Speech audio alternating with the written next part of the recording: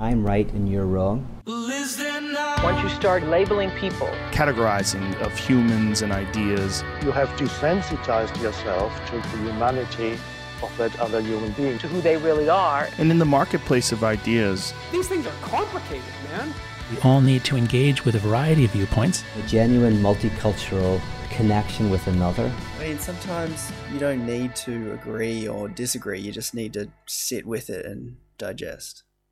G'day and welcome back to another episode of Ideas Digest, the podcast where we explore challenging ideas that might often divide us, but we want to understand them a little bit more. And in this little mini-series that may turn into a longer-term series, I'm wanting to explore the stories behind the ideas, okay? And to help me do this, you probably already listened to one episode with good friend Matt Potts. We didn't learn too much about him in the other episode where I was telling the story. So let me reintroduce to you Matt Potts again. Matt Potts, thanks for being a part of Ideas Digest right now. Well, it's good to be here. We've actually spoken about this. You trying to coax me into telling my story and to get me on the show to explain particularly this part of my little safari of religion. So the cliff notes of this journey or this story you're gonna tell us seems to be Matt was Christian and a deconstruction journey story. Is that the general bird's eye view of what we're in for? Yeah, this is a TLDR, deconstructed Christian journey, and washed up preacher story. Okay. Well, I think a lot of friends of the show who might be listening to this will be very interested to hear your journey. We've had, you've probably seen, a lot of deconstructed perspectives on the show. I've interviewed them and explored their ideas, but I want to take a different tact with you, Matt. I just want to understand your journey and your story as much as possible. So I want to hand the reins over to you. Again, I guess on the 868 driving, riding home, that's where we, if people want to know where we first met, that's where it first began. Mm-hmm. You were the cool kid at the back of the bus. I was a bit younger than you. I was an awkward kid, I think. You're at the back. Definitely closet geek. But regardless, I was a teenager wrestling through the world, right? Just anyone. But I guess the special sauce or spice that was in my worldview at the time was being that I grew up a Seventh-day Adventist, right? So I'd grown up at Sabbath school, and I was just trying to formulate the worldview, right, as we were going through high school. And I remember it was around that time of us catching the bus home from the 868. It was funny, how two different paths could diverge, because it was around that time, I think I would have been around 16, 17. I started getting I was making some decisions that church wasn't really for me. And I was really not seeing 16. Are you 16 at this point? Yeah, at this point, I was what's really happening here? But there's this other OCD part of me that had also, my normal family, they were never pushing religion on me or anything. I felt actually quite free to make my own decisions. And I remember getting invited to a certain a meeting. And these meetings were actually, you've got Adventism, right? And then you've got on one end of the spectrum, which is, that's a whole other conversation, but there's a segment of Adventism which is independent ministries. Have you heard of it, Conrad? Independent? No. For friends of the show just listening, when you say Adventism, we've had a few Adventist guests on before. Right. Give us a TLDR on Adventism, and then maybe I guess that's what you're getting to, your positioning within Adventism. Liberal, conservative, yeah. Yes, yeah. So basically, Seventh-day Adventism is a bit of a niche denomination. It's how big it is around the world, but it's it's a worldwide movement, and it started a little while ago, and mainly I guess it rose up around the same time, similar times of Jehovah's Witnesses and stuff, but not saying it is a Jehovah's Witness thing, but it's basically a church that differentiates itself being Seventh-day Adventist, that it's the Sabbath is the key thing, Seventh-day Adventist. So they believe that the Sabbath is a huge thing, and that they on Saturday. They're very much an end times movement driven church, in terms of their message and calling, meaning that they have a special message for the latter days or the end times for the planet Earth. And you find that special message in Revelation and Daniel, and it's got a particular identity of how it would say we have this contribute. How that turned up in our lives is all very different because, like any denomination, you have the liberal and you have the conservative end. And I guess this is what we're getting to, that some rather conservative people in my life wanted to really, they saw that I was maybe 50-50 on church and they really wanted to get my life back on track. So they're like, where can I take a Matty Potts, to indoctrinate him in the ways of the truth, right? In the ways of, Yeah.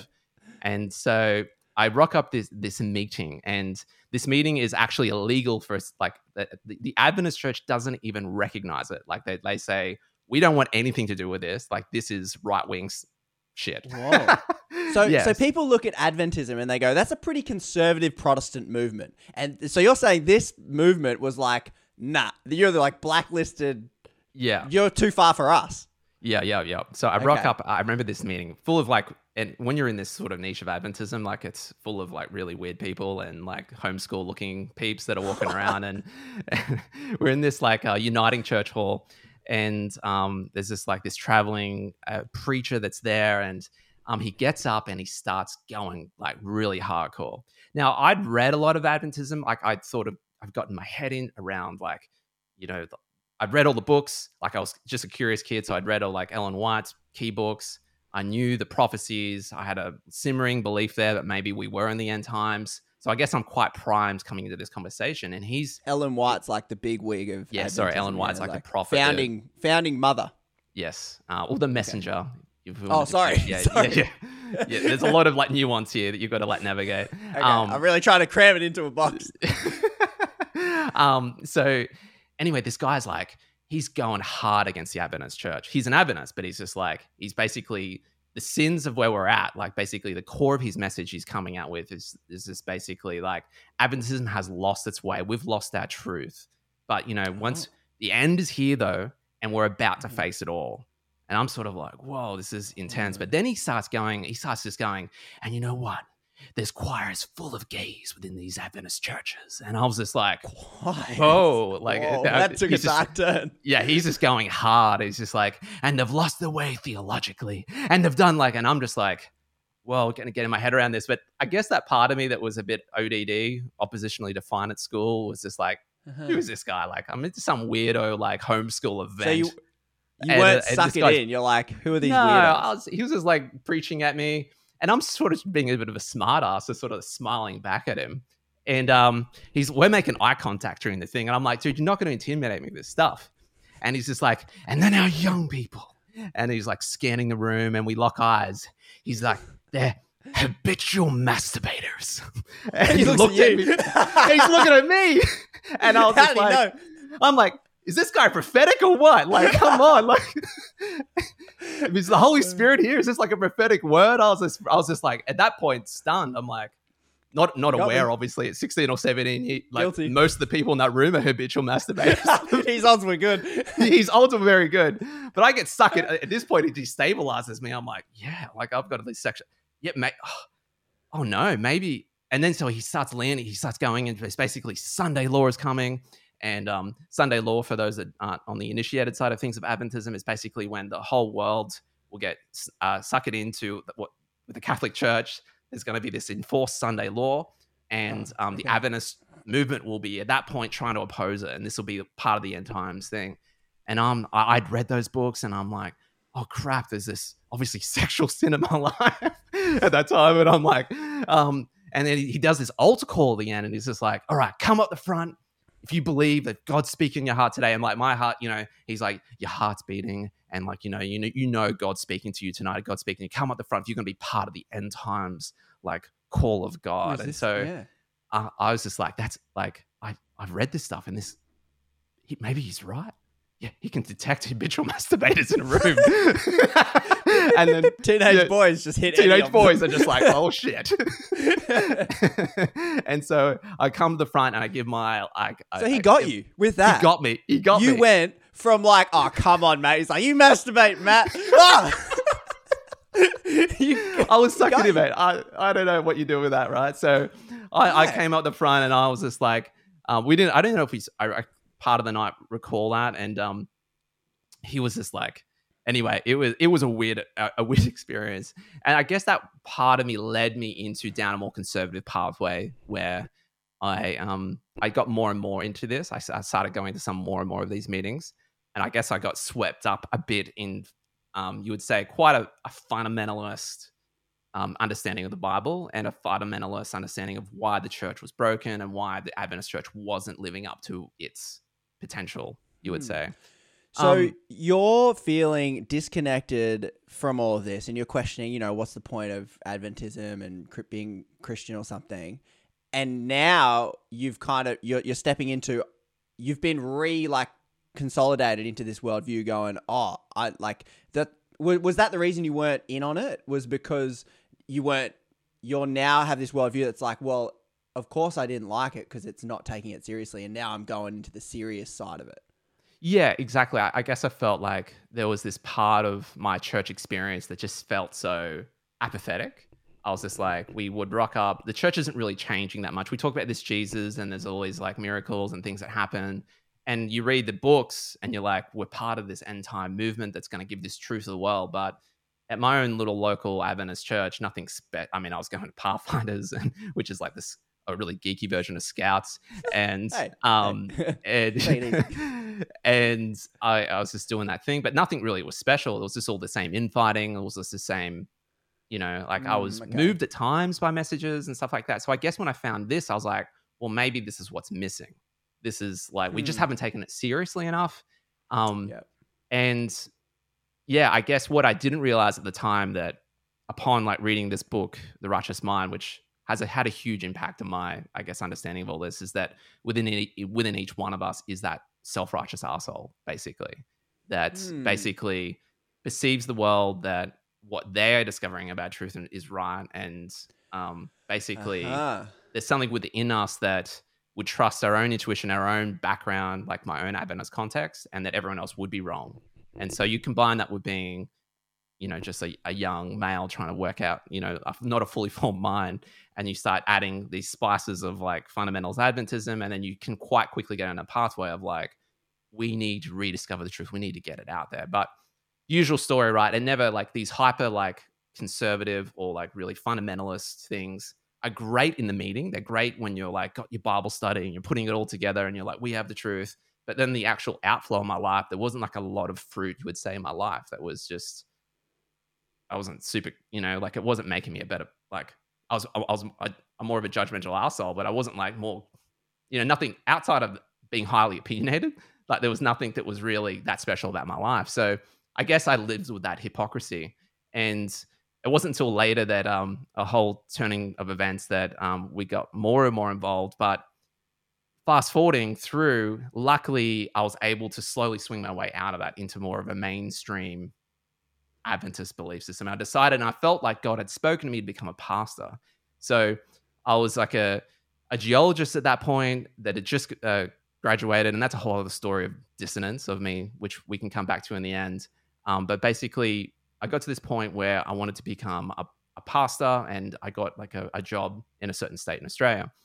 So when I got down there, I had a lot of stuff in the back of my brain from studying, going through uni, going through college, getting exposed to all these new things. I mean, college had straightened me out and put me far more on a moderate perspective, but there was still a lot there of like, really, how do I put this all together? How does this all work? Like, I'm not sure. So there's this weird experience, Conrad, that happened down in Melbourne, which became a bit of a life steering event for me. So basically, I'm a young intern pastor, and this lady, Adventist evangelist, actually comes through, and she wants to give everyone she wants to baptize people in the Holy Spirit. Now, my understanding of that previously is that the baptism in the Holy Spirit was this thing that would equip you to take the gospel out. But elements of Christianity believed that it was the baptism of the Holy Spirit was actually speaking in tongues. So I had rejected that part of it. I've argued with Pentecostals about it, and that was just definitely not me. I actually thought it was demonic, like the whole speaking in tongues thing, which was interesting because what ends up happening, I'm in this Adventist church, and she's praying over us about to be baptized in the Holy Spirit and laying hands on us. And then my tongue starts moving and I start speaking in tongues, which is really disturbing because one, it's not really accepted within the Adventist church. And two, there's a whole family history there of trauma of speaking in tongues. Like my wife had spoken in it and she then thought it was demon possession. And we listened to tapes of people getting cast out with demons and stories of people that had spoken it. And there was some demonic influence there. And so here's me, like in my young 20s as a young intern youth pastor down there in this other state. And I'm all of a sudden speaking in tongues. And I'm I'm like, Adventist church. I'm in an Adventist church. Yeah. And this lady's up the front, and you're so Adventism as a whole, as I understand it, is pretty. It's not really accepted. Adventists don't speak in tongues, and a lot of them would say, as you've outlined, saying it's from the devil. But then as you put it, the self-righteous asshole version of you in this conservative, like ultra conservative worldview. That would have been even more frowned upon if that was possible, from where you were before, right? Exactly. Okay. No, that was definitely, it was a demonic thing. 100%. Like, the devil is inside of you. You are possessed, and something's going on. And like I mean, it's a whole story there, but like basically, I'd listen to tapes of people getting cast out with demons in them, like tapes from people that I know. Audio recordings. Audio recordings, of people that would say the demons would be the preacher that was casting out the demon would be saying that this person speaking in tongues, the demon's saying is they're profaning God, basically. So there's a lot of trauma there. I need more details on. I'm like, this is a rabbit hole we could go down, but on why are you give me one example of when you're sitting around listening to audio of somebody speaking in tongues and getting the demon cast out of them. Well, in what scenario does this occur? Well, it's not on Spotify top playlists. No. So this came through family connections, actually. Okay. And they were. So it was basically through family connections that happened. I won't go into like specific details just in case of ramifications. But yeah, there's family connections. I was listening to this and I mean, it's funny, like, where do you get your theology from demons, right? Like, it's a pretty funny way to get your theology from somewhere anyway, of like, so is this true, demon? Do you, is speaking in tongues right or wrong? And, basically demons aren't there to lie to you, or they're not there to like make things up, right? So it's just a funny story anyway of just like, I'm just probably more trying to paint the picture of me being loaded with like fear with this thing. It's just like, this is not like, oh, wow, now I've got filled with the Holy Spirit. I'm like, this felt normal and cool and weird. But am I demon possessed? And before this point, you mentioned your wife had spoken in tongues, and your reaction to that was already, you're demon possessed. We need to deal with that. Pray for you. She was young at the time, and so I was just like, this is wrong. We got to stop this. And her with some other friends, they'd stopped doing that. So it was just more. It's more the point of like what's happening to me, like, and man, like, what do I do now? And so I'm going through, and I had a mentor who was in the area, and he had told me before that he had cast out demons in people that had, and the demons had spoken about tongues because it was an issue in a particular church. And so I call him up, and I was like, we need to talk. And so it's like a rainy night in the middle of winter, and I'm just driving out of my car, and I'm trying to like race through how I'm explain this to Sarah, my wife, and we rock up in the middle of the night at this location, and it's not well lit. It's just that whole typical, just like almost like, it's just this scene of like, I get in the car and I'm just intense Matt trying to explain to him what's happened. And I basically just confessed to him. I was just like, this is what's happened to me. And he's just like, oh, okay. But he said, I know that this could be wrong. And I'm open to it being wrong. So would you mind praying with me, and we could maybe check that this wasn't like a bad thing, that's like I was demonically possessed or something. And so he's like, yes, we have this prayer. And he basically leans that way as well. I was, Jesus, in Jesus' name, cast this out, blah, blah. And I'm just waiting for my head to spin around, or like for my voice to drop to a lower pitch and start screaming, and nothing happens. I feel completely fine. And we're just looking at each other awkwardly, and we're like, well, I guess it's not demons. But anyway, like, this is my first part of my deconstruction experience, because I knew at that point, if I was to pursue this sort of thing, that I'd have to go undercover with it. And I sort of vowed to myself in my conservative days that if I would ever become one of those like lukewarm Conrad Mikowskis that goes to church. Hey, Matt is having a dig at my. I was very liberal. I was very just, liberal, Conrad. I was, drums are okay in church. No, they're tongues, part of syncopation. To each their own. was very much anyway. But yeah, I was also young at the time, and I remember like when I broke the story to Sarah, it was just like, and I was just swept up in this thing of like, what do I like?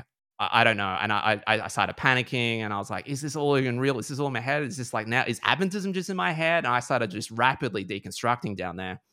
And I was just it was such a bad time in my life. I can't explain, because like family are caught wind, everyone's concerned, and I'm like wanting to. So everyone knew you'd spoken in tongues. Yeah, it just sort of leaked out, right? They didn't, and not everyone knew.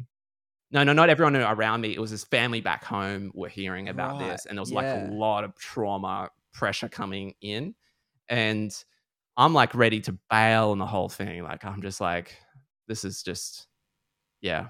But anyway, I felt this nudging to go to this church up the road, and this church up the road, it's a weird story. I was like, Sarah, we're going to this church up the road, and she's like, well, this is the best I've seen Matt, at least enthusiastic about church in the last little while, because I've been trying to bottle in my deconstruction, what's happening to me down there. And I lost my way a bit. And I was just like, so I walk in, and then. Sorry, what was the question when you're saying you're deconstructing? What was that question that you were asking yourself? You're like, because it sounds like you used to think speaking in tongues was from the devil, and then you did it, whatever form that takes. And then it seemed like, it doesn't seem like it's from the devil. It seems like a bit fine. What's the question then that makes you question everything? Well, I was just guessing whether it was just made up in my head, I guess. And that just opened up, I was always then wrestling with the fact that part of all of this was just in my head. And that, and I was just like, I don't know. I was just, it's hard to go exactly into my brain at that point. I guess I was in a lot of pain. Like you could see, I was just like in a lot of pain in the sense of there was all this stress and pressure of what was happening, of like, what do I do with my life? Do I continue down this pathway? I don't want to just go undercover with this. Then there was always other thoughts of like, well, maybe I've just made all this up. And maybe I was just questioning things. I was just like, I was looking at my trajectory as a career pastor within the church. And I was like, part of me was. You're a pastor at this point. Yeah, well, unofficially, like I was still an intern, so I wasn't like fully ordained. But you finished 4 years. I finished college, yeah. Right. And so, but I guess at this point, I was just in a very 50-50 pace of my ministry and where I would go. Yeah. Like I didn't know. I felt maybe I needed time to like reassess some things. This has really spun a spanner in the works, and I was just really lost. Like I was just like didn't know what to do. I didn't really know who to talk to. Like you can't really talk to your colleagues about this really, because it's quite it's such a that loaded thing topic. that I'm meant to be preaching to people. Yeah. But I don't know. It's quite an intense time. But anyway, I felt this nudging to go to the church up the road. So we went to this church up the road, and we walk in. I felt uncomfortable. It was like my heart was pounding. It was just this weird feeling. And Sarah, upon reflection, had the same thing. It wasn't uncomfortable. It was just more like something was about to happen. I couldn't explain what was about to happen. And this woman gets up in this church, and she's like, there's someone here. And she's like, so that she's about to give like a message to the church. She says she feels like there's like probably 1,000 people in this room, and she's about to give a specific message that she's just felt that God has given her. And she's just like, there's someone here, and this is really strange. She's like, someone here is in paid ministry, but they've just lost their faith. They've just lost their way with it. And God wants you to know that he has a call for your life, and for you not to like give up on this thing. And I'm just like, I'd never get exposed to this sort of thing before. I just look at Sarah and I'm like, we are out of here. Like, I'm just like, what the heck is this? This is just so weird. It felt like so specific for me, as she was just going down to this person who had lost their way. There's a call in your life. And this is the big thing that I'd wrestled through to get to that place in the begin with. And I'm like, we're bailing. And Sarah's like, well, we can't just bail because we need to like close this loop. Maybe it wasn't for you. And then so I just hung out at the end of the service, and I was just waiting around. Was there anyone else in paid ministry, full-time paid ministry, that was losing their way? But God wants you to. And then I end up speaking to the lady, and we get connected to a church down there. And I just knew at that point, now this is opening up all these cans of worms, which weren't appropriate, I guess, for me to deal with in a Adventist context. So this is a non-Adventist church. This was a like non-Adventist church, Pentecostal or something. More charismatic, I suppose, because they're the ones that get up and give these prophetic words that are like super ballsy. Like that guy. I mean, a room full of teenagers, someone's masturbating, his odds are good, but you're sitting here in this one this was going, paid ministry. What are the odds? You give it like 10, 15%? Like, a few less, people in paid you would ministry. say in the room of 1,000 people, full-time paid ministry, particularly in Pentecostal churches. Yeah. Okay. All right. Give me the odds. What's that? Like 5%? The odds, I would say, would be like 5 in 1,000 or something. Maybe 10 in 1,000. So they're there. Yeah, okay. But to me, at the point, it was just more at the point, I got connected with some leaders down there over this movement, and I just knew I had to like recalibrate, and I had to like bail from what was happening. And the family situation was getting worse, and I just knew I had to bail. So I basically confessed to my conference president, and I said, listen, I'm also having these theological questions. And they were actually really cool. Like, of all these stories of like, when I've thought back and looked back, I'm like, the church was actually really cool how they handled the whole thing. Because they're like, yeah, we'll give you some time and space. Yeah, I confessed to like the head of my church in that area. And I said, this is what's happening in my life. I can't explain it. I don't know what's happening. And I've got all these questions now about, and I probably need some time out. And so to protect so at this point, are you questioning the Adventist? I'm questioning my Adventist version. The denomination. You're saying, I don't know if Adventism has got this right, because I'm having these like, sounds like spiritual experiences or callings or tongues or something, and Adventism is staunchly against it. So it sounds like this is, you're questioning that, and then you've gone to the Adventist pastors going, oh, I'm kind of employed to send this message. I'm unsure of it at the moment, and they seem cool with it. Yeah, and as I said, back in my more right-wing days, I didn't want to become that guy that was just sort of running under the radar. Like, I was just like, this church is either what it says it is or it's not. And at that point, I was like, this is probably, I was less convinced of that. And I just didn't want to hang around in some moderate Adventism, sort of like another denomination. Like, I'm just sort of extreme in my head like that. Like, I'm like, this is a church that says it is what it is or it's not. And so anyway, moderate Adventism. Moderate is probably wrong. Conrad. You know what I mean? Moderate Conrad. Yeah, moderate Conrad, basically. It's just like you would call like that version of, it'd be like Seventh-day Baptist or something with like a bit of soul sleep and you loosely keep the Sabbath, but it's not really a special, it's not a special denomination. I'm not counting my steps.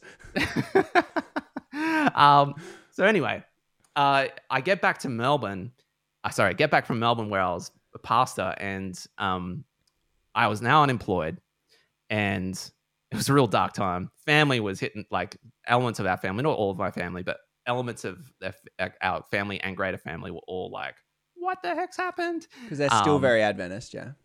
Yeah, and it's very traumatic. And this is my first little touch of deconstruction to some extent of like when you leave something. And I guess that pain of leaving your mother church, of growing up and maybe reconsidering things was a lot harder than I expected it to be. And you lose that support network. All of a sudden I'm on my own, back at my parents' house, unemployed with my wife. It's just like I'm back. Like, I felt like, oh man, it was just like a dark time, a really dark time. Like, I felt like a failure. But anyway, I guess I need a job. So I respond to this ad in that I see about Apple is starting a store, and I just sold my Mac. But I've been a PC guy, PC master race. And like, I'd sold my Mac because it was like this religious thing of like, I liked video games growing up and playing PC games. So I was like, I got a Mac to get rid of that thing in my life and to focus on my calling. And so you did not tell us that. So you went through a phase of burning CDs, video games, and that's why you went to a Mac. In that time period of like cleansing everything, like getting away from movies. Yeah, so... No, you didn't watch movies? For a time there, yeah, I'd really avoided movies. Music? No music? Yeah, I just focused on like really sermons and hymns. But yeah, so... Okay. Anyway, I respond to this ad and... I rock up and Sarah's like, you just sold your Mac. So anyway, she drops me off and I go into this thing and they play this video. Like, so they're trying to get us into like get excited about joining Apple. And this is all connected, this little divergence into Apple. But basically, so they play this video and they're trying to get us excited. It's like, what does everyone think? How does everyone feel about it? So it's basically all this like Apple PR stuff of like, it's the best place to work, blah, blah, blah, blah. And like, So have you got a job like, at this point, or you just applied?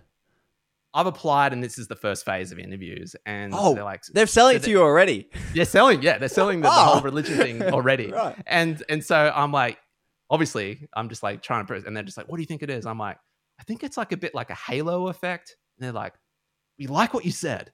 And I think, yeah, it's something what you're saying there. I'm like, do you realize what I'm saying? But anyway, I sort of another skeptical PC guy. Get him out. Tony, get him out. And I couldn't even do the test, like the Mac test. I was like, I'm a PC guy. They're like, it's fine, do the PC test. So I obviously did well on the PC test. They wanted me to come back as a Apple genius technician guy. Put him in the glorified back. technician, yeah. Put him in the back. For the Macs.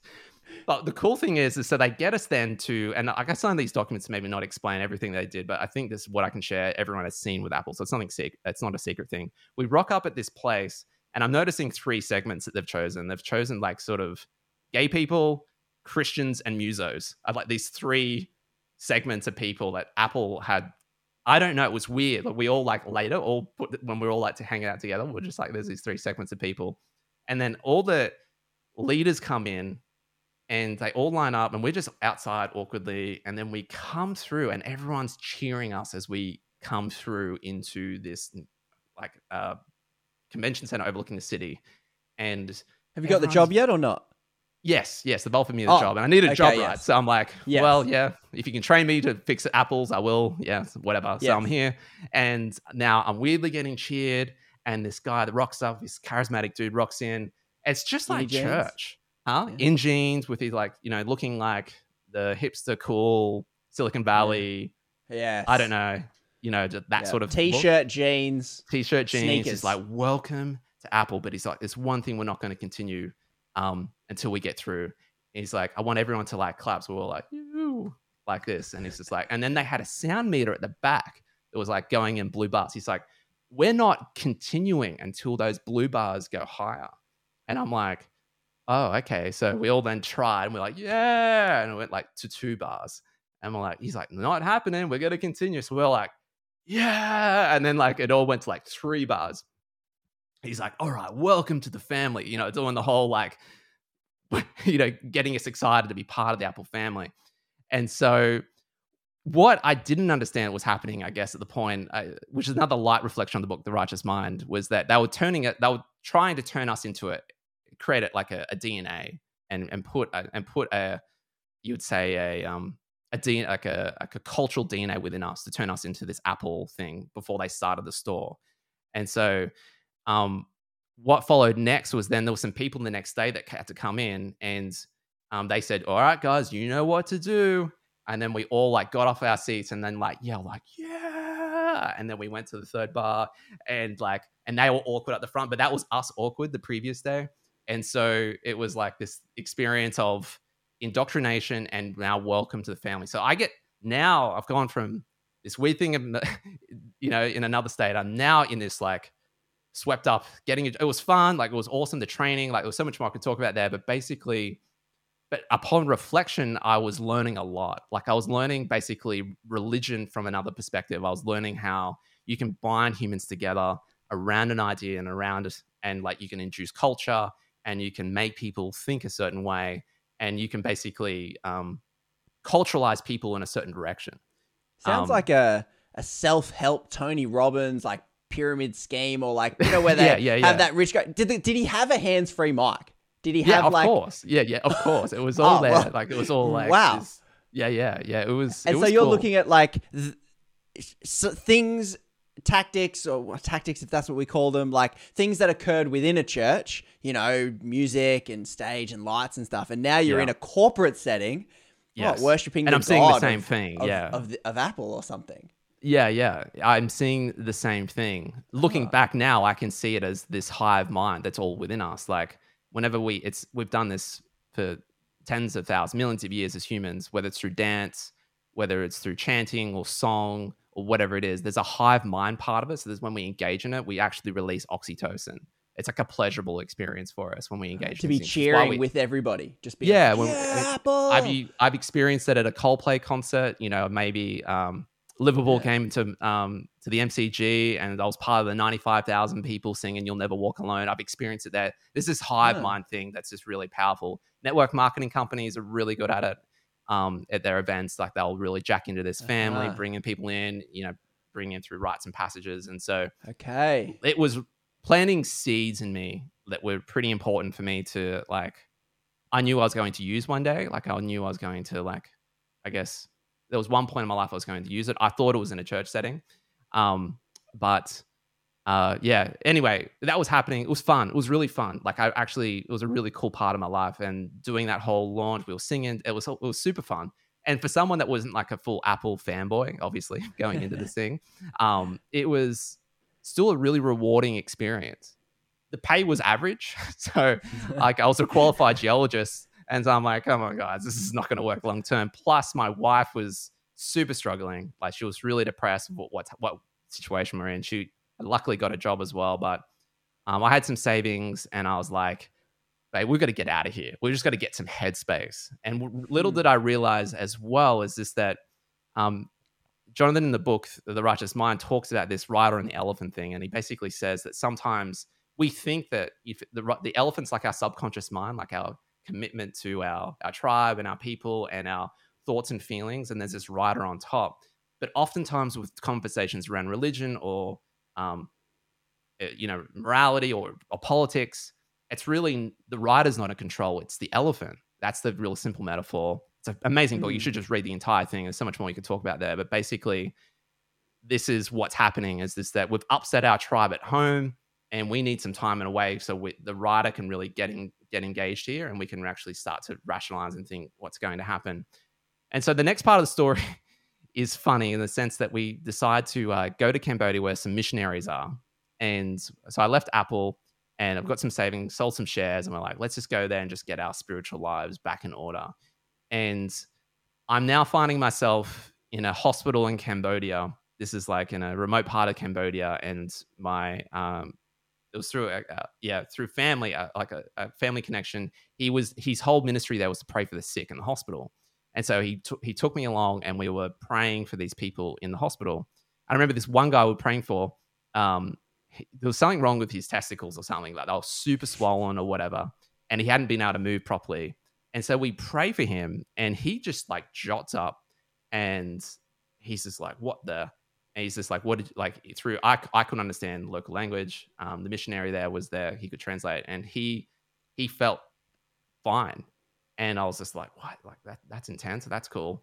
And I just thought, oh, maybe not. And then we prayed for this other chick, and she had like something lodged in a bone, and they had scans and everything to prove this as well. Like something was lodged in a bone, and she needed to get surgery to get it out. Anyway, long story short, after a few days, it came back. The doctors were following us around, trying to understand what was happening, because this guy that was sick and ill in this hospital, his swelling went right down, and he was basically healed. And it was just one of those weird things. That chick that we prayed for with the thing in a foot, she came in walking. She's like, it's amazing. It's gone. Like they've done a scan. There's nothing there anymore. And we're just like, and I'm, I guess, in this point in my experience, just trying to I'm not trying to explain that this is actually what happened and not how my brain reconfigured these stories. But that was some really interesting thing. This guy that the swollen nuts, he basically took the gospel, and he's like, I'm taking this gospel thing back to my village. He's like, this is legit. I'm a Christian now. Like, it was just like a really quite, anyway, like a quite. These are the stories you hear when you sit in church, but you're right there. So you could come back and preach a sermon on this, being like, I saw this guy's nuts, and they were totally exactly. Good I know. It was weird. Wow. Weird. But at that point, we were like, we went on this part of our holiday after that little part in our lives, and with the people we were with, we felt the Holy Spirit. We were just like, we should go to America. So we're in the butt edge of nowhere in Cambodia, and we're like, we should get to America. We just felt it was right. And so he lived in Tahoe, so it's sort of like Lake Tahoe. Maybe, me just wanting to do some snowboarding, who knows? But I felt that, I wanted to go, right? So we're like, Holy Spirit calls. Holy Spirit calls. Had no like winter gear or anything. And we just went on this loop, and we ended up at the weird, like, I can't explain, like, so we've gone from, I can't this thing in like my history, we end up in Bethel Church. Do you know anything about Bethel Church? Oh, I know they're like super charismatic, lots of like gold dust coming down from the ceiling. They're very spontaneous much worship, like dancing on the stage and stuff. Like really, really quite like exuberant, I suppose. Yeah. And so I was there, and I went to the healing rooms, and I got like I explained this is my background with history, and anyway, I got like prayed over, and I guess semi-slayed in the spirit. What was that? It was sort of like I felt really light. Like I felt like I was just like when they knock people over at the front. Yeah. Yeah, but it didn't happen that way. It's sort of I just felt like I just wanted to lay down and sit there and absorb the Holy Spirit and stuff like that. The more the point was when I remember laying there looking up in this seat, I'm just like, how did I take, like, you go from that initial right-wing hall, and then what happened in my Adventist version of ministry, and now here and then I'm in Cambodia, and now I'm here in Redding, California. You're riding the full spectrum. I'm just riding the spectrum. And I'm like, how did I end up here? This is so weird. From super hardline conservative to like the most charismatic, like out there. Like conservative Matt would be like, you are definitely in the devil's playground right now, surely, yeah? 100%. So there's that fear that's still deep in me, like just of like, am I just like deceived this entire time? Like, is this just me like losing my way during the final phases of God's, the end times? False prophets. The false prophets have hooked me. And here I am with, Brian Johnson and with Apple products Bill and Brian Johnson. Yeah. Or Bill Johnson. Like Jen Johnson, all them doing this stuff. And Jesus Culture. We had this like, we're at this event. Great music. Yeah. Good band, good music. Anyway, so I end up being out, we're running out of money at this point. So I'm like, we eventually make our way back home. And I feel like, what a weird, like, I start like doing some fly and flat work and exploration geology. And I feel like I'm on this new phase of life. And Sarah and I feel like we've got this new phase of our life. And locally, I get on my local job in geology back there. So I'm back where I grew up. And my friend invites us to this church. And this church it was from the people, they were from Hillsong, and they were planning a church. It wasn't Hillsong church plant, but they were starting this church on the Central Coast near my house. So we go and we rock up there, and there's something we couldn't both explain to ourselves. We just felt it was right that we attend this church. So we did. And then, man, there's so much I could talk about here, but it's not your Bethel style church at all. It's not like this full like Holy Spirit thing. It's quite, I guess, like a Hillsong. Hillsong's very like, you'd say still conservative, like in the sense that there's not a lot of phenomena happening, and there's a lot of like music and there's a lot of like preaching. From an Adventist perspective, it's like, it's super liberal, but I suppose from a Pentecostal perspective, it seems not super charismatic. Yeah. Anyway, it was something that I couldn't explain about this place that I felt like I needed to be at, and it was strange. But anyway, I started attending, and then long story short, we were asked to become the youth pastors, and then the church was really growing at this point. The youth ministry really grew. Like it multiplied multiple times, became like quite a big thing. I was working full time also. Then I started preaching a lot there. And this was such like obviously my senior pastors at the time just thought my whole experience was so weird, right? And the more people I started getting networked within this movement and speaking my story to, and because my church senior pastors were quite well networked, they were like mini, I guess you would say, Christian influencers. They had bring in all their friends, and they would introduce me to them. I'd tell this part of my story. They always thought, it was always this like crazy story that God had led me to this point. How would they look at your charismatic experience? Like how does that like Hillsong brand, I suppose, to just generic it, how does Hillsong brand look at Bethel brand? Do they, because I know Adventists would look at Bethel brand going, oh, that's definitely demonic stuff. But is that how Hillsong brand would see it? No. Okay. What I found, that's a whole thing we could talk about. But what I found, it's just like, it's very varied. It's just like all colors of the rainbow within like, Pentecostalism, no big deal. That ignorant, self-righteous mind, Matt, thought it was all one thing, and it's not. It's just like this like myriad of different like niches, and some people are into this, and some people into the rapture, some people are not. Some people are super heaps into the like prosperity. Some people think that tongues is initial evidence of the Holy Spirit. Some people think that's stupid. It's very far more like theologically diverse. Like the thing that a Pentecostal church at its DNA comes down to is just that experience. It's just like it's the encounter of the Holy Spirit as the big, you would say, hermeneutic, which is a fancy word of just like saying, you know, systematic understanding of how we take and we approach the Bible and spiritual life. So anyway, it's around this time that my friends, I have two really close friends to me, and they're just really feeling like I'm wasting my time. And they're really trying to save me from, you know, I guess wasting my life. Being a pastor. I'm in my 20s, and it's only a certain amount of time I have left in my life. And they were passionate atheists. So they shared, like, we started exchanging, and then I'm actually found, like, Googling, so I found this thing of this argument between Sam Harris and William Lane Craig, which is a massive debate that happened, I think, at some university hall. And I was like, and I thought William Lane Craig sort of smoked Sam Harris in this whole thing, because he's like an amazing orator, and he's like a really learned guy. Sam Harris is sort of highly intellectual, extremely intelligent, but probably wasn't able to keep up to William Lane's like force of like rhetoric. It was just so strong in him.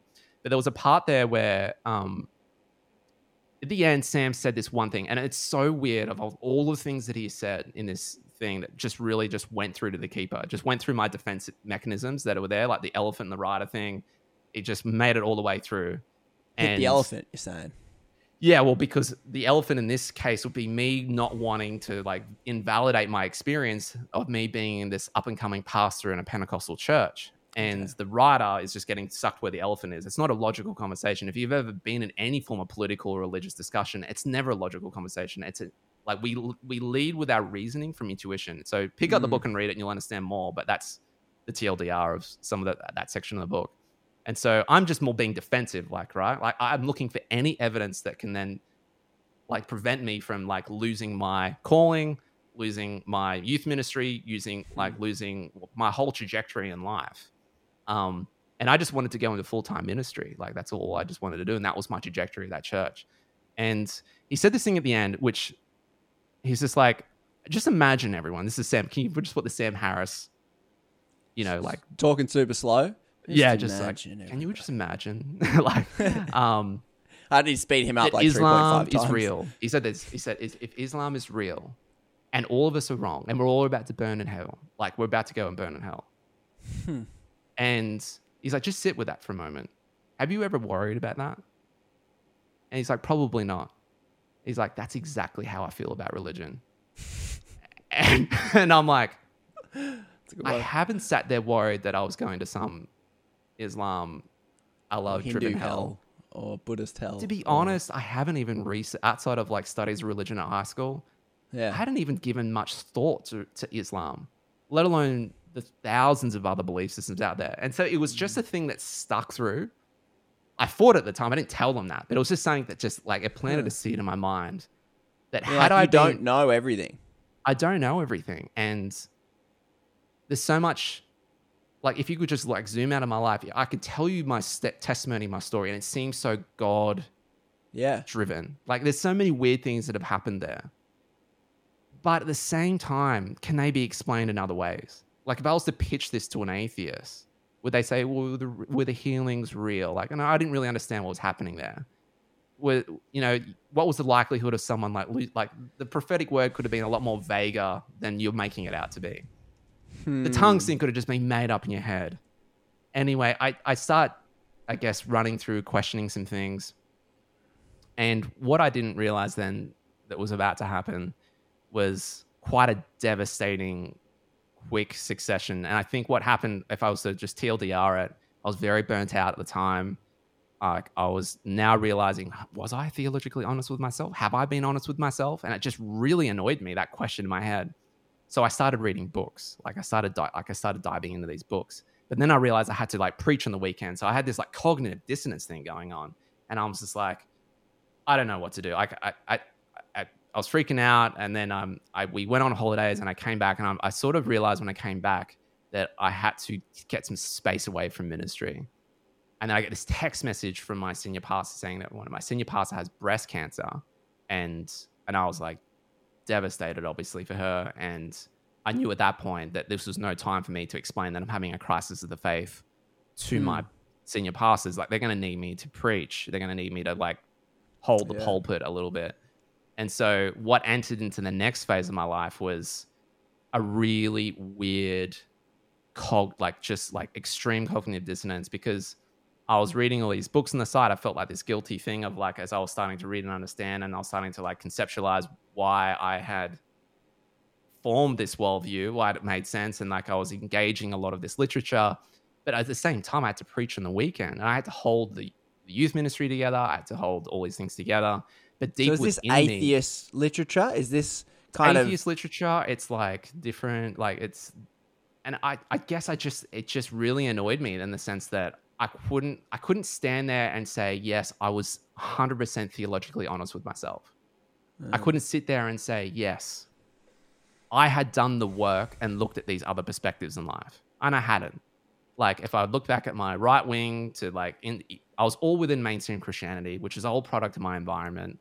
And put me in Utah, and maybe I would become a Mormon. So I start, like, funny, Conrad, I start watching Mormon TV, like, as an exercise. You would, Matt. What the hell, Mormon TV? There's better things on YouTube. I know, like, I started the podcast on, like, Apple TV, and I'm watching Mormon TV, and I'm watching these stories of people go, you know what, I had this calling in my life. I was like, I could have been a pro surfer, but, you know, I just knew the church was right, and I had to go on mission instead. And I'm like, in another context, that's me. And I guess Mormonism's that like easy thing to beat up in the sense that it's so weird and quirky. But at the same time, these people that have gone to Brigham Young University, they're pumping out the kids, saving them from this planet. And like, they've got this weird bunch of like belief systems. And I could have been that guy. I could have been Matt on mission, defending myself.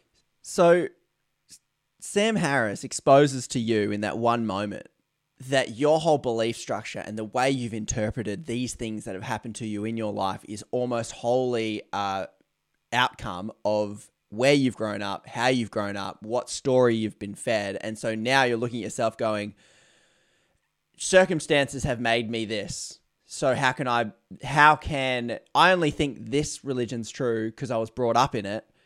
And how can I be honest with myself saying I know it to be true when now I'm thinking, oh yeah, I could be a Mormon if I was just born in Salt Lake City.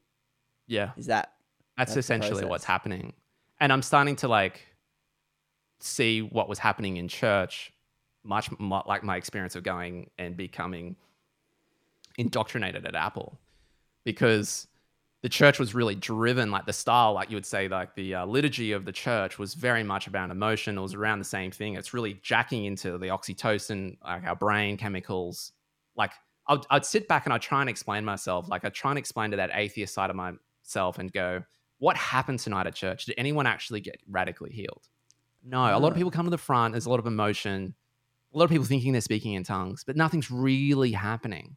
The church isn't growing. We'd pray about revival. It was growing in a transfer-wise sense, like a transfer sense, but it wasn't like, I didn't feel like if we held this message that was going to transform, you know, Australia, which is what people get up and they like, I'm like, is that really happening here? Like, is any of this really happening? And then so you're looking at like, the data points now. That's what you're saying. You're saying if the numbers are growing and they're just coming from other churches. But there's also a huge backdoor. Not like Adventism has the same problem in the sense, and Pentecostalism has the same problem, a massive backdoor of young people. So I've seen the youth pastor thing, like, and I loved youth ministry, but like you'd have like all these kids come through, you'd take them to a summer camp, and there'd be all this emotion, there'd be all this thing of all these commitments, and then you'd have this post-summer camp like trajectory down of like numbers because this kids just got back to life and they just got back to life, right? There was like this lack of follow through. And I mean, we had some phenomenal speakers. We had like Carl Lentz speak. You know, wow, big to dog. host him. What's that? Sorry, that's like the Oprah Winfrey of I know. Right? So we had like Chen and Brian come back and do like a youth event for us, which is its whole story in its own. I felt like I was at the like I was at the pointy end of the spear of like, Yeah, you were in. yeah, we were like, this is like, but what is actually happening here? Like, it seems so still on the edge. Anything like that I could really, if someone did an investigative journalism investigation of what was happening in my youth ministry, what was happening in church, I just really couldn't pinpoint down, like, yeah, people are getting their lives changed, but people get their lives changed at network marketing events or in other religions. like they get their lives changed at a Tony Robbins event, like, and they're all using the same tactics. So it would have like these weird experiences, right? So you would say, like, I'm coming to the end of the sermon, I'm half believing what I'm saying, and I've asked the band to come up, and I just asked the band to come and join me right now. I just asked the band just to come and join me, right? And he's up there, skinny jeans on, baggy t-shirt, drawn in tattoos. No, no, that were real. no, yeah.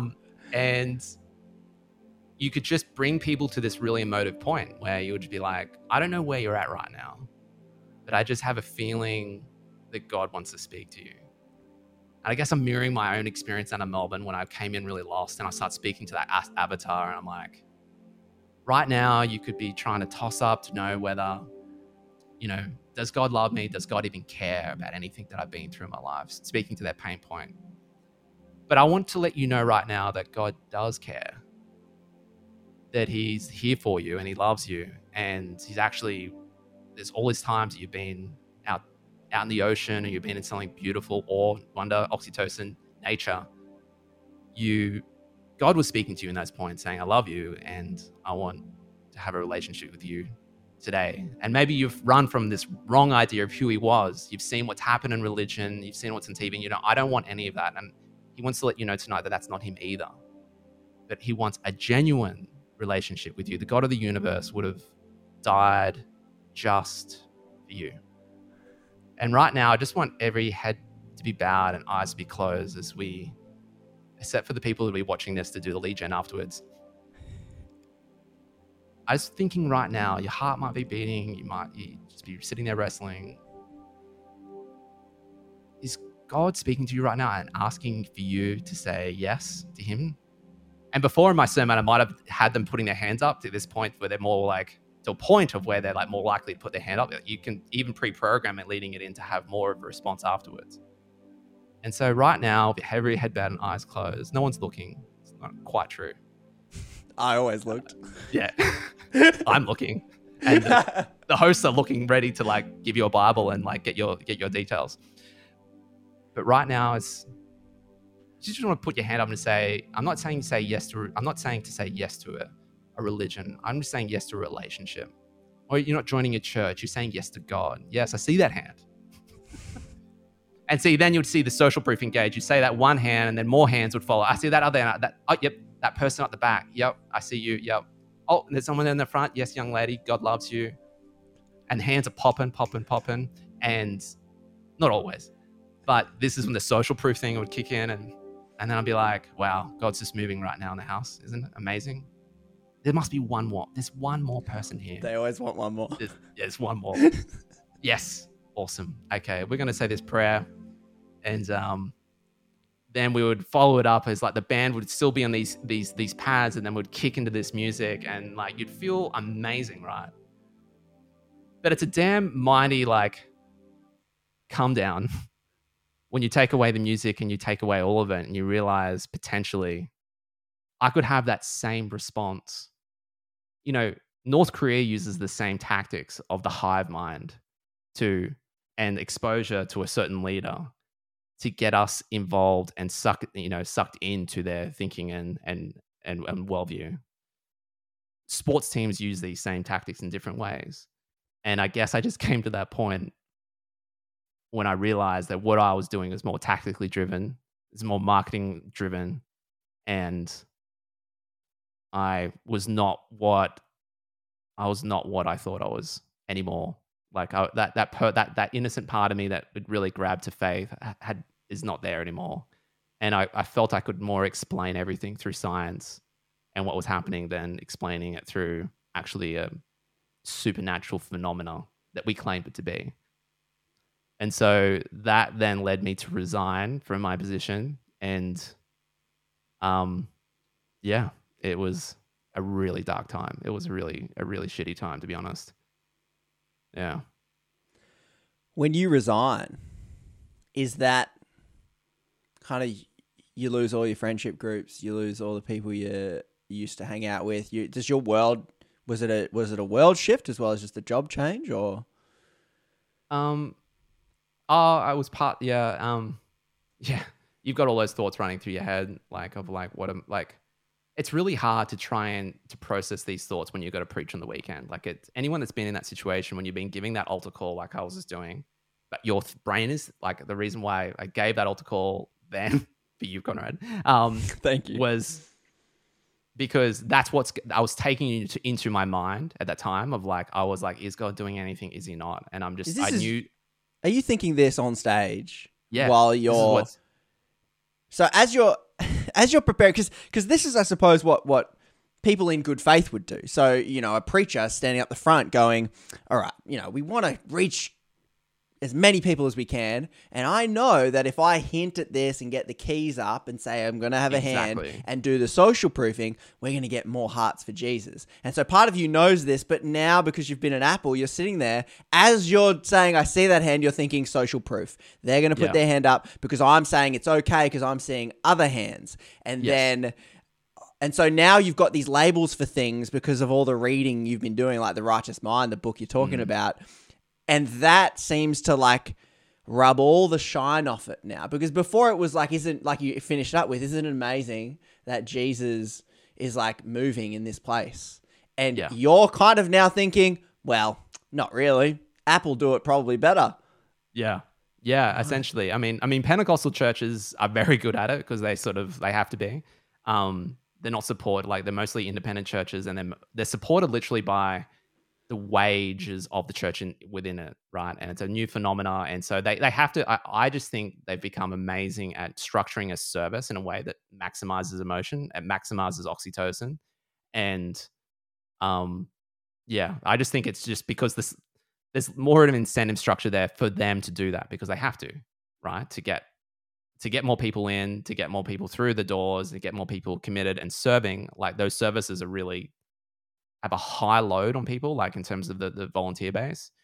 And so, yeah, I mean, it's only thing. To be honest, Conrad, probably the only time I really started getting perspective on it, this dragged on for a while because Sarah was still super involved. It put a lot of pressure on our marriage. Anyone that's been through this deconstruction thing and your wife or partner is not on the same journey, it's really screwed up. It's just really, you question everything, how you got together.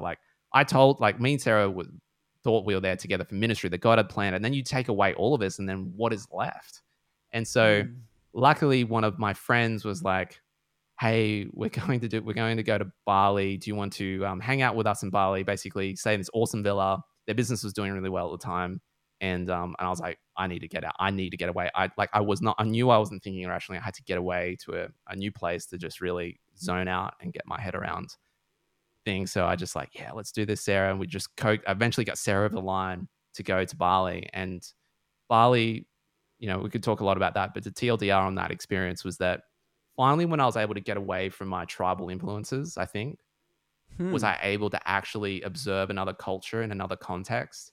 And I was able to see riding home on my scooter and seeing the kids practice that weird music, which you've been to Bali's, you've seen them all doing the practicing, and seeing Maddie Potts in that environment, and then discussing with our house staff why they didn't want to go near the bamboo because they believed demons hung out in the bamboo. But I'm like, I can't laugh at that because, I'd had my own demonic fears, and I had my mentor almost cast a demon out of me.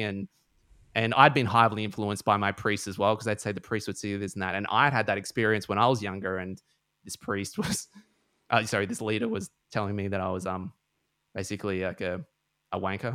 Such a sexual deviant. Sexual deviant. And so, it was a beautiful time. And it's a really cool part in The Righteous Mind where he actually even mentions Bali, because they developed this whole belief system around their irrigation. And the big thing he says around that is that Bali wouldn't have had such an advanced irrigation system if they didn't have this advanced animistic / Hindu like religious belief system. It's really elaborate, and once you live there, you immerse yourself in it. You can start to get your head around a bit more. But yeah, it's basically this thing. It's just this thing of religion. Like, and then I just placed myself there, and I guess that was the time when I don't want to get all like eat, pray, love on you, but like, it's going that way. Yeah, it's going that way. I just need to put some like yoga music on and do another like Ubud. Ubud style like altar call. But that was the time, I guess, when I got away from it all and I tamed to. I think what happens when you get these times in your life when you're deconstructing, you get away from it all. That's what the tribe is trying not to get you. I remember those conversations with my senior pastor. They're like, Matt, if you get away and you walk away from this, it was like clear warnings. You'll probably like this will send you on a trajectory, and you can end up leaving church. Stay connected, stay grounded, stay planted. That was their big reasoning. But I actually don't think you can actually ever think rationally when you're in that sort of pressure, or you've got that sort of family pressure around you. You need to get out to a place where you can observe, calm the elephant down inside of you, calm the arrogant, self-righteous arsehole within you that thinks you're right and everyone else is wrong. And you can start to observe and to just think. And then I think there is windows where you can, I'll describe them as windows in your life where you can really recalibrate. Because the unfortunate data is, and the Righteous Mind talks about this, is that we're not rational 98. Like most of the time, we're not rational. We're driven by this chimp thing in our brain where we will just defend our tribe we won't listen to counter arguments very well. And we just, I guess we're just really bad at dealing with large data sets. And so that's where I ended. That's my weird story. I guess you got some questions, but. Well, I mean, to kind of package it in some of the themes that I've heard throughout your story, sounds like you're someone who is driven for what you would have called this authenticity. Like you would look at like slippery eel, young liberal Adventist Conrad being like, that's not Adventism. I know Adventism. It stands for end times. And this guy hasn't read one Ellen White book. How exactly. she's the messenger or whatever. And I'd be like, Ellen who? And so you're looking for this authenticity, which has led you to go into the heart of all this stuff. And then when you're there, you're looking around going, is this it? And so you go to somewhere else and you're still looking for that same thing until the point, it sounds like, you just became innately aware of all the things that you have no control over that shape you, all the irrational forces that lead you to this position, whether it's your group think, your like family forces, the tribe forces of a religion, just social conditioning. And then as you're adding these labels that you're being handed as you're reading all this, I guess, scientific or atheist literature, then it sounds like you really just deconstructed. You're saying, how do I have this? It can't be authentic if this is a result of all these factors that I have no control over. So that sounds like it leads you then into an atheistic worldview. And then my next question is that where you are now in this hyper rationalist saying, there's a materialistic explanation for everything. When you look back on your experience, you've got a materialistic explanation going, well, that was probably dopamine. And, I didn't really understand. I didn't have a good data set in front of me to know whether they're getting healed or not. It could have just been, coincidence. His testes could be bitten by a bee and then shrunk at the same time I prayed. Or the placebo effect. Yeah.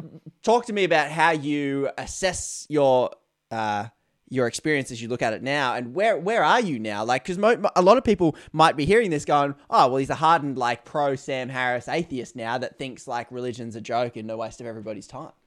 Yeah, and I guess that's why I was heavily influenced by Jonathan's book, because he doesn't land there either. He talks about how religion binds and it blinds and blinds. And I guess that's my experience. I was bound to Adventism and blinded to these other perspectives.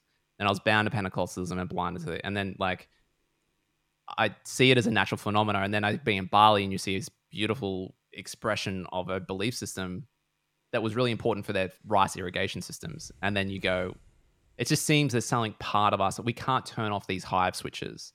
We can't help but be influenced when we walk into the room of Apple and we're suddenly becoming Appleized. we can't help it when we're hearing an altar call to be drawn into that with that music and emotion and social proof that's in the room to think that we're making the right decision. And so you would say, where would I be now? It would be not like, I'm not opposed to a God or you'd say people try and pigeonhole into something, and I'm still working that out to a large extent. I did embrace, like, I guess, a materialistic atheistic view. But I guess where I'm at now is just whatever I'm looking into, whatever is like, how does it hold any explanatory power? That's how I just see it. I think it was a Theory of Everything book. It was a pretty amazing book. It was just talking about, really what it comes down to is like, why do we believe in evolution? Well, we believe in evolution because it has explanatory power when we look at the fossil record. We believe in evolution because it has explanatory power when we look at genetics, or when we look at biology, and we look at all these different facets, or zoology. They all interconnect, and there's an explanatory power. The other explanatory power could be a god that created it. Maybe it was Krishna. We're all wrong, and it was Krishna, but like, what's the most likely explanation? That Krishna created it, or was it that evolution somehow created it? And so you would say then, okay, that's the materialist world, but what about the supernatural and some of those weird experiences? Well, I'm open to the idea that those experiences that I had could have been maybe largely self-manufactured, that I didn't ever spoke in tongues, that there was just all like confirmation bias kicked in. But there's a part of me that still, I think, is still open to spirituality and still wants to know more, is still curious, still reading. And part of why we do this podcast, right, is we still read this stuff and we're still reflecting and trying to put it all together. But I just put it down to what is this explanatory power in my life? Does this have an explanatory power? And me picking up a book on Buddhism and reading it, it does to some extent. And me picking up even like some Christian stuff, even though it took a while for that triggering thing and the full, when you're letting go of your faith and things like that, your core faith of what you were brought up to be, there's still an explanatory power within there. There's still something in there that explains the human experience. Even if you manufacture all of it and put on all this thing, like, there's still something beautiful about gathering in a church. And yes, it's some parts of it are screwed up. Yes, there's like abuse of power and there's weird things that happen with money in these churches, and but that happens everywhere. And so I never landed on that point of like, I had these moments all the time when I was just like, what if I just never did any of this?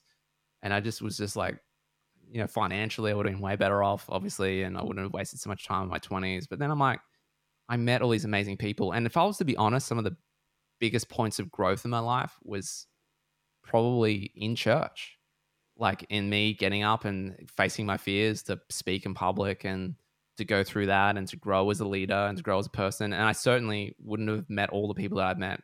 We wouldn't be friends. We wouldn't be having this podcast now. So I'm like, like, it is what it is, right? It is part of, I think, looking back and seeing myself as that self-righteous arsehole that we all are, that doesn't deal with arguing counter arguments to their belief systems well at all. And as I formulated, as I became a marketer and I started understanding more and more about the human condition, I read things like Predictably Irrational, amazing books, Sapiens. Like, you start to put together, like, humans are very vulnerable to ideas and thoughts, and we're very impressionable. Like, you can make someone vote more conservative if you put a hand sanitizer next to where their voting thing is. Like, humans are and I've seen this when I've run split tests on thousands and thousands of clicks from Facebook, where humans react in different ways to certain stimulus, and we're not as rational as we are. And so, yes, a part of that was pain. A part of, like, religion has caused a lot of pain in my life in some ways. In other parts, it's been beautiful. So I can't separate the two completely. All I can do now is just LOL at my story that I just shared. And put together what was good and spit out what was bad. Because a stereotypical atheist perspective often looks back at a journey like yours, and maybe you've had some of this same sentiment, and it goes, I was just an idiot. I was dumb. I was believing what everybody was thinking. And there might be like this sense of shame or feeling like an idiot, like for believing like these lies. It's not true. And it's like, I hear a lot of that, but I don't hear that's where you are now. Like, hearing you kind of say, well, maybe there is some good to. So as much as you sat down and you critiqued it and you went, well, it's just a hive mind, it's A flat minor or whatever chord that is that makes you feel like makes you feel really good, and we can go, oh, well, that's social proof and that's this and that's that. I don't necessarily hear you drawing the conclusion that it shouldn't be done or it's a waste of time. I'm hearing you almost say, like, is there a place for, like, maybe I just want to go, Matt, to one of these places, just experience one of those altar calls again. You really got me started by leading that really good altar call there. I was like, I missed that. That was really good to just cheer with a bunch of people and feel really happy. I mean, why not be stoked over that new iPhone? Like, it seems like you're landing in this, I suppose it's a difficult space, but that's the space of the podcast where we're kind of wanting to go, is find that, are these beliefs useful? Because I'm struck by what you said, because I've read that book, The Righteous Mind, and that takeaway that we are not rational. We are, we think we're the rider steering that elephant left and right, but really the elephant is going left, and then the rider goes, oh, I steered that left, but really the elephant goes where the hell it wants. Yeah, and it's all post-rationalized. It sounds like your whole journey is you becoming aware of how you think and the factors that shaped you, and now kind of moving forward with that, going, okay, well, can I explain this with like logic, reason, facts, and science? But is religion, I don't know, are we getting to this point, Matt, where you say you're open to kind of continuing to explore, you know, what is out there? Are there miracles? Are there demons? Like, I don't know, like you kind of sit on the fence saying, well, maybe not, but you're not really willing to write it off completely. Does religion sit in this space where religion's really good at making that elephant steer? And does that then make religion very useful to us? I think it's inevitable, whether it's in Pentecostal Christianity or Adventism or Mormonism, right? It's inevitable that we do these things. So we create stories and we tribe together. I remember when, because like I became so interested in cults after this entire experience, as you would, I guess, maybe trying to like rationalize my experience. And I was driving home where I was living in Sydney, and this Uber guy, we started talking about cults somehow. He's like, I've actually done like really high level up study, like I think my PhD thesis or master's thesis on cults. And I was like, dude, we've got to talk. So I was like leaning forward and we're just talking, and we're talking about Mormonism. And he's just like, dude, and he said, the thing interesting with Mormonism is like the thing that's effective with their mission, particularly in obviously developed world, the same issue with Adventism and Pentecostalism, they're not growing, right? There's a huge backdoor. These new people that are joining these religions are leaving. But the most effective thing in Mormonism, he said, was that all those no's that they got on those doors knocking, and I've done door knocking back in the day, the fundamentalist thing, all those no's actually just make them a better Mormon eventually. When they come back, and I've seen this with my Mormon friends, they become really more and more like established in their Mormon faith. And it's all those no's, it's all that rejection, it's all that defending, it's all the elephant going down these pathways of like reinforcing and honoring your tribe, and defending your tribe that we all blindly do, whether that's in politics or in science has this as well. Like we're all hijacked by really bad thinking. And so that's what he said is one of the most effective things in mission. And it just really struck me. I'm like, wow, all those no's in my life of like all that rejection, and like you say all that pushback that I got from both a conservative Adventist perspective of like people just not understanding that drums are evil and they're syncopated and they're from voodoo.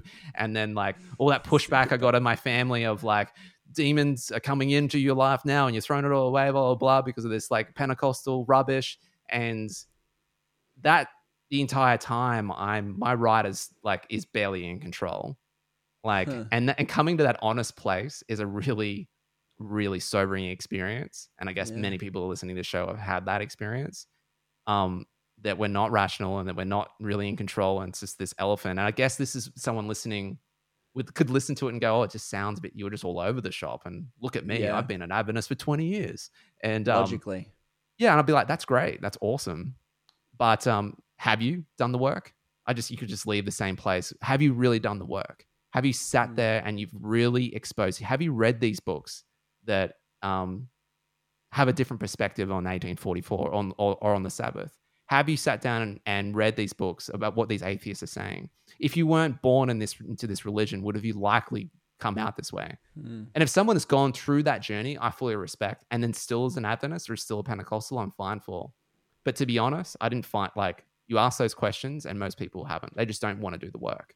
And I think it's just too hard. It's too traumatic. There's too much pain.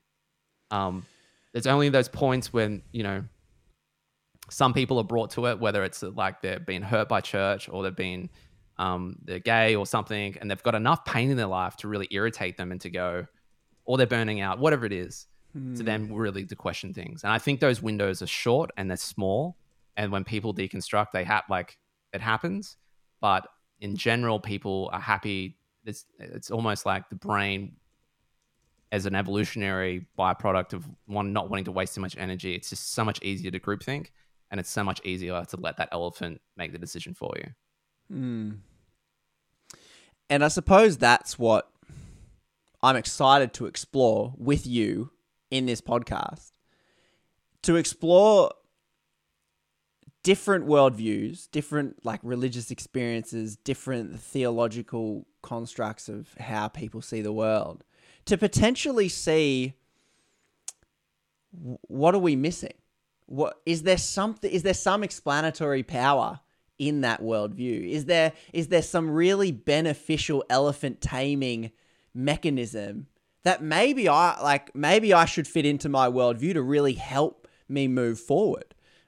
Because I think it's very easy to look at religion and say, oh, it's like completely useless. We don't need it. What a waste of time. Let's just be hyper rational, and then continue being led around by your elephant. Because when I look at Instagram today, Matt, I see a lot of, like, hearing you break down your religious journey using these like marketing terms and psychology terms.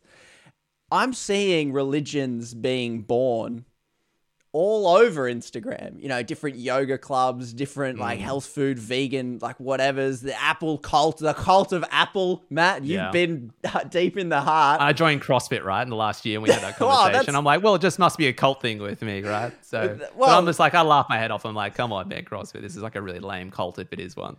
But anyway, that's actually a great example, because if you value being fit, if you buy into this elephant taming mechanism with social proof and like accountability and like this identity, and now you're friggin' jacked. We all suffer together. Yeah. Yeah. Like that sounds like a great thing to sign up to. And I'm very excited to explore that with you, Matt, to find out, what are we missing? Maybe we can tame our elephants with some of these really interesting ideas that people might have in their life experience. Yeah, no, I 100% agree. And I think it's actually fun. It's actually fun being like, so many times you'd have that conversation with someone with a different worldview. And from a Christian perspective, you'd be trying to bring God or the mission of Jesus into the whole conversation. And like, how can I swing this conversation around? How do I make them think like me?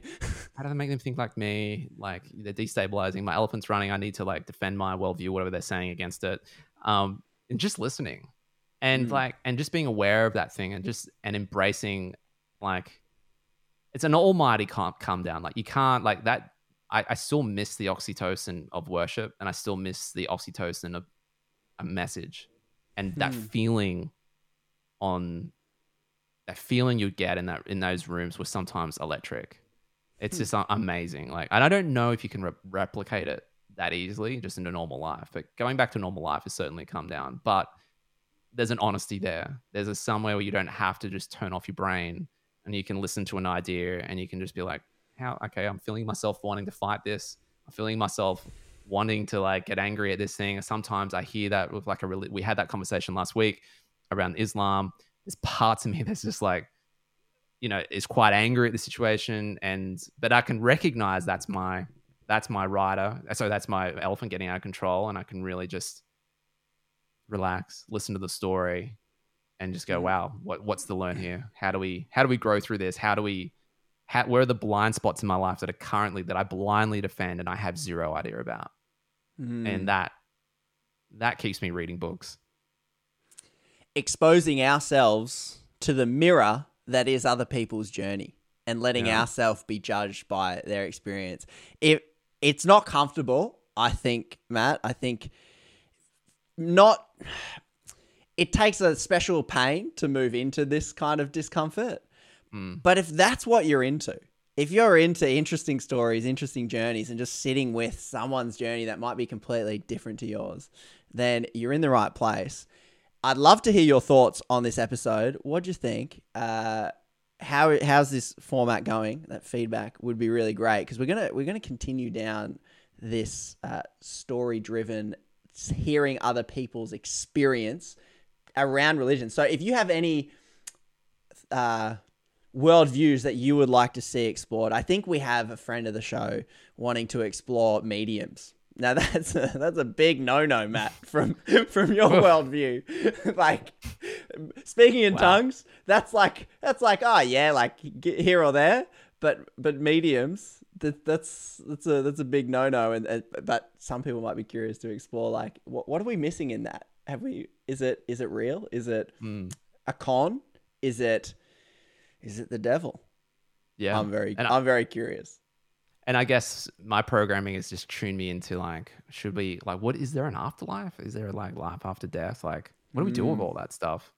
So I've got like a really interesting story of an NDE, near-death experience, which okay, really interesting to dive into. All right, Quite a very powerful story, actually. If that sounds like what you're into, then I will catch you in those next episodes. Thanks for listening.